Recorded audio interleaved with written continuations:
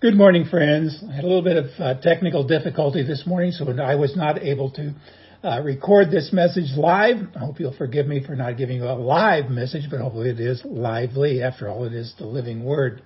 Started a message series this morning called God's Point of View, and our title for today's message is Seeing Yourself as God Sees You. Now, I'm going to ask you, have you ever been to a fair or a carnival or one of these places where you walk into this hall of mirrors and there's kind of a bunch of wavy mirrors, and as you look at your image, was it clear or distorted? Well, you probably found out that in some of them you look fat, some of you look skinny, some of you look all kinds of crooked. It was distorted because it was an imperfect mirror. Now, when you were growing up, people around you were your mirrors. They reflected back to you and you began to see yourself. The problem is there are no perfect people, so many of the images you got back from these people were distorted. And as a result of faulty reflections, we have, emotional scars. The question is, how do you get rid of them? How do you deal with the past? Well, I think the antidote is to see yourself from God's point of view. Jesus said, know the truth, and the truth will set you free. And so this one I'm going to share with you some things about truth. And see, when we learn to see ourselves the way God sees us, it makes a great big difference. So we're going to look at this truth. In fact, I'm going to put this under the category of 5 things God sees because of His grace. Now, first of all, God sees us as acceptable. Titus in chapter 3, verse 7 said, Jesus treated us much better than we deserved. He made us acceptable to God, and He gave us the hope of eternal life. Now, it's been said that the number one hurt in your life is rejection. So when you're rejected by a parent or a spouse or a former spouse or a boyfriend or a girlfriend or a teacher, whoever it was, when you're rejected, well, friends, nothing hurts more. And as a result, we often spend much of our lives doing everything we can to avoid rejection. And that's because we want acceptance more than anything else in life. We want it from our spouses, from our parents, from our kids, our peers, our coworkers, our neighbors, on and on.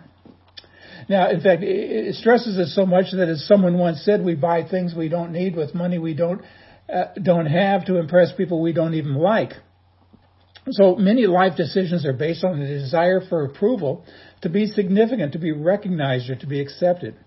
And somehow we come to think that if I can just get everybody to think I'm perfect, maybe they'll accept me. But, there are 3 things to remember here. First of all, nobody believes that. You're never going to be perfect, and even if you were, they still wouldn't accept you, because acceptance is not based on perfection. And second, acceptance is based on another person's maturity and love. Now, Jesus was perfect, and yet He was despised and rejected by the people in His time. So even if you were perfect, and you're never going to be perfect, you would not ever be accepted by everybody.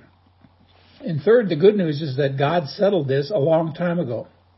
In Titus chapter 3, verses 5 to 7, it says, God saved us not because we were good enough to be saved, but because of His kindness and grace by washing away our sins, all because of what Jesus Christ our Savior did so that He could declare us good in God's eyes.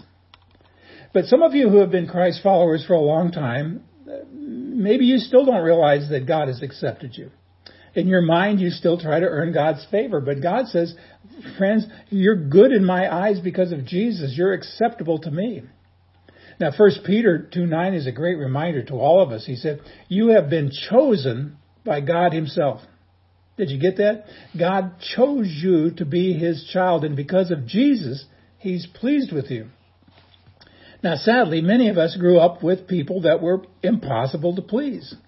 I mean, no matter what you did, you couldn't get their approval. So if you've had an unpleasable parent or parents or friends or coworkers, let me share 2 very important truths.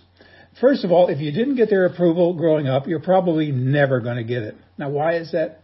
Because it's not about you. It's about them. It's their lack of self-worth that's causing them to not accept you. I mean, hurt people, they say, hurt people. Or as I like to tell people, let it go, build a bridge, and get over it already. Here's truth number 2. You don't need their approval to be happy. According to Siri, and I did check, there are 7.7 billion people in this world. So I'm going to ask you, is it okay that 2 people don't like you? Well, I would think so. So stop trying to live for the approval of somebody who's never going to give it to you. Start living for God, who says, I already accept you. Now here's my second point. God sees me. He sees you as valuable. In Luke 12:24, Jesus said, look at the birds. They don't need to plant or harvest or put food in the barns because God feeds them, and you are far more valuable to him than any birds. Now, if God takes care of the birds, he's certainly going to take care of you because you're far more valuable. Now, I'm going to ask this question. What is it that makes something valuable? Well, there's two different things. First of all, it has to do with who owns it. Let me take you back a few years after Saddam Hussein fell. I don't know if you remember this, but some journalists were arrested for trying to smuggle some of his artwork out of Iraq. And believe me, when I saw it, it's some of the ugliest, funkiest, stupidest looking art, kind of like, Elvis on Velvet or dogs playing poker or pool. And by the way, if you have Elvis on Velvet or dogs playing poker or pool, I apologize. But because it was Saddam's, people thought it had value. Now, let me ask you, who do you belong to? Well, you belong to God. You don't get any bigger than that. He created you. He died for you. He saved you. You belong to him. So imagine your worth. And second, what is somebody willing to pay for it? Well, let me ask this. How much is your house worth? Well, I know it's whatever somebody's willing to pay for it. So look how much you were paid for. 1 Corinthians 7:23. You have been bought and paid for by Jesus with his life, so you belong to him. So the greatest ransom ever paid, that's God's own Son, was paid for you. So friends, the cross proves your value. The people who told you growing up that you're worthless, well, there's a word for them. They're liars. Now third, God sees me as lovable. Famous verse, you all know this one, John 3:16. For God so what? Loved the world that he gave his one and only Son, that whoever believes in him should not perish but have eternal life. Now I hope you got that. God loved the world. Not just the beautiful people, not just the intelligent people, not just the cool people, not those who are religious or consider themselves to be perfect. No, it says God so loved the world. Greek word, cosmos, the entire universe. That means you and me and everybody the world considers unlovable. And Jesus then said, I'd rather die then than live without you. Now that's the kind of love that God has for you. The prophet Isaiah in chapter 54, verse 10 says, the mountains and the hills may crumble, but my love for you will never end. So says the Lord who loves you. Now let me tell you about two characteristics of God's love that you never, ever forget. One of them is this: God's love is consistent. God doesn't have bad days or bad hair days. He doesn't wake up grumpy thinking, I don't like everybody today.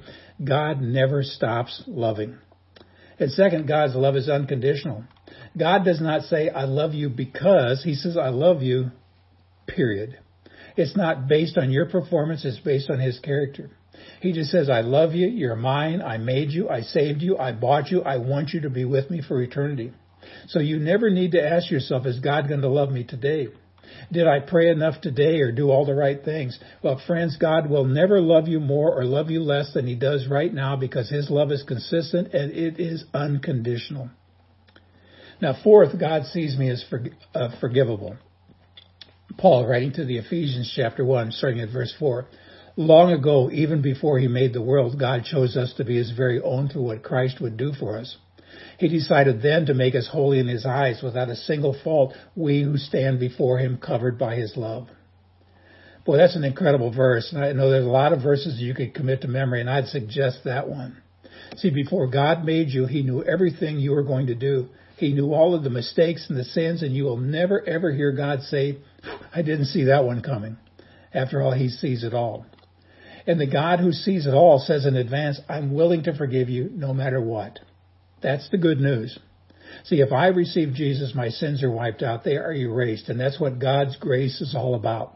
And I'm sure you've seen that acronym GRACE, God's riches at Christ's expense. What a wonderful gift. Now, unfortunately, we have a tough time believing it. Now, let me just give you a silly example.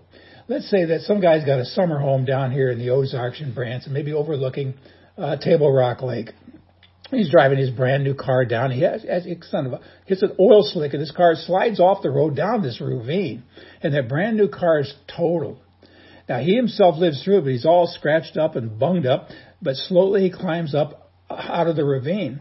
And just when he gets to the top, a fierce thunderstorm comes through, and he just gets totally drenched. So here he stands, soaked and shivering and beat up, just in time to see a lightning bolt hit his Airbnb, his cabin, his rental home, and see it burst into flames. Now he looks up to heaven and he says, "Why me, God? Why me?" And he hears a voice from heaven saying, "Because some people just ticked me off." Now that's a funny story, but it's not true. But it's typical of what many people think about God. They say, "I must have done something wrong. That's why God's doing this." I mean, you go to Taco Bell and you order a beef burrito. When you bite into it, no meat. And you think, what did I do? I mean, God's getting back at me. And meanwhile, some vegan who got your beef burrito is also thinking, what did I do? See, we're all confused about this. But again, the prophet Isaiah, chapter 43, starting in verse 25, "I am the God who forgives your sins, and I do this because of who I am. I will not hold your sins against you." See, God does not carry grudges. Now, you and I might, but God does not hold grudges. Paul, when he wrote to the Romans, chapter 8, verse 1, it says, "There is no condemnation for those who are in Christ Jesus." So, friends, take a deep breath and say, "Thank God I'm forgiven because of what Jesus has done." Now, here's my fifth point. God sees me as capable. Again, Paul, writing, moved by the Spirit, writes to the Corinthians, 2 Corinthians chapter 3, verses 5 and 6. The capacity that we have comes from God. It is He who made us capable of serving the new covenant. You know, there's an epidemic of low self-esteem in America. Now, why is that? I think one reason is that you're continuing to replay those old tapes. You're living by what somebody said years ago. Now, studies show that the younger you were when you were rejected, the greater the impact it has on your life. Some of us had people in our life that cursed us with words like, "Oh, you don't matter," or "You're a failure," or "You'll never amount to anything, you can't do anything right." So here's the question. How do you release a curse like that? Well, I'm going to suggest you don't do it by focusing on the curse. And you don't do it by thinking about what they said all the time. And you don't even do it by thinking, "I'm going to prove them wrong." Because you're still trying to build your life on a negative. So you do it by building your life on a positive. Focus on the truth. Start believing what God says about you. God says you are capable and I created you for a purpose. Now, I'm sure that you've heard people talk about how God sends His Holy Spirit into our lives when we trust Him. The inmates down in Angola, I learned this term, He's the resident president. Well, what does that mean? It just means that God sends Himself. He gives us His strength, His ability, His insight. That's how much He loves us. Again, Paul, writing to the Philippians in chapter 4, "I have strength for all things in Christ who empowers me. I am ready for anything and equal to anything through Him who infuses inner strength into me. That is, I am self-sufficient through Christ's sufficiency." Now, psychologists say that the way you see yourself is largely determined by what you think the most important person in your life thinks about you. Now, if that's true, I want to highly recommend that you make Jesus the most important person in your life, because in Him you are valuable, you are acceptable, you are forgivable, you are lovable, and you are capable. Now, I have no way of knowing how you may have been hurt, but I know you have because you're a human being. I don't know what people have said to you that hurt you or caused rejection, but I will tell you this, they were liars. So hear this, friends, and hear me well. God cares, and I care. The church I pastor, Restore, cares. We have a family at Restore that wants to help you get healed, to be restored, and it starts by making Jesus the most important person in your life and caring more about His opinion than anybody else. A prayer that I would pray is, Father, I just thank you that you can heal broken hearts and bitter memories and damaged self-esteem. Thank you that patterns can be erased and reversed. Thank you that you turn nobodies into somebodies. Jesus, I ask you to help people to begin seeing themselves today through your eyes of love. And friends, if you can write some of this down, I'd like to have you write this down. I want you to repeat these truths over and over. Simply this, because of Jesus, I am acceptable, I am valuable, I am lovable, I am forgivable, and I am capable.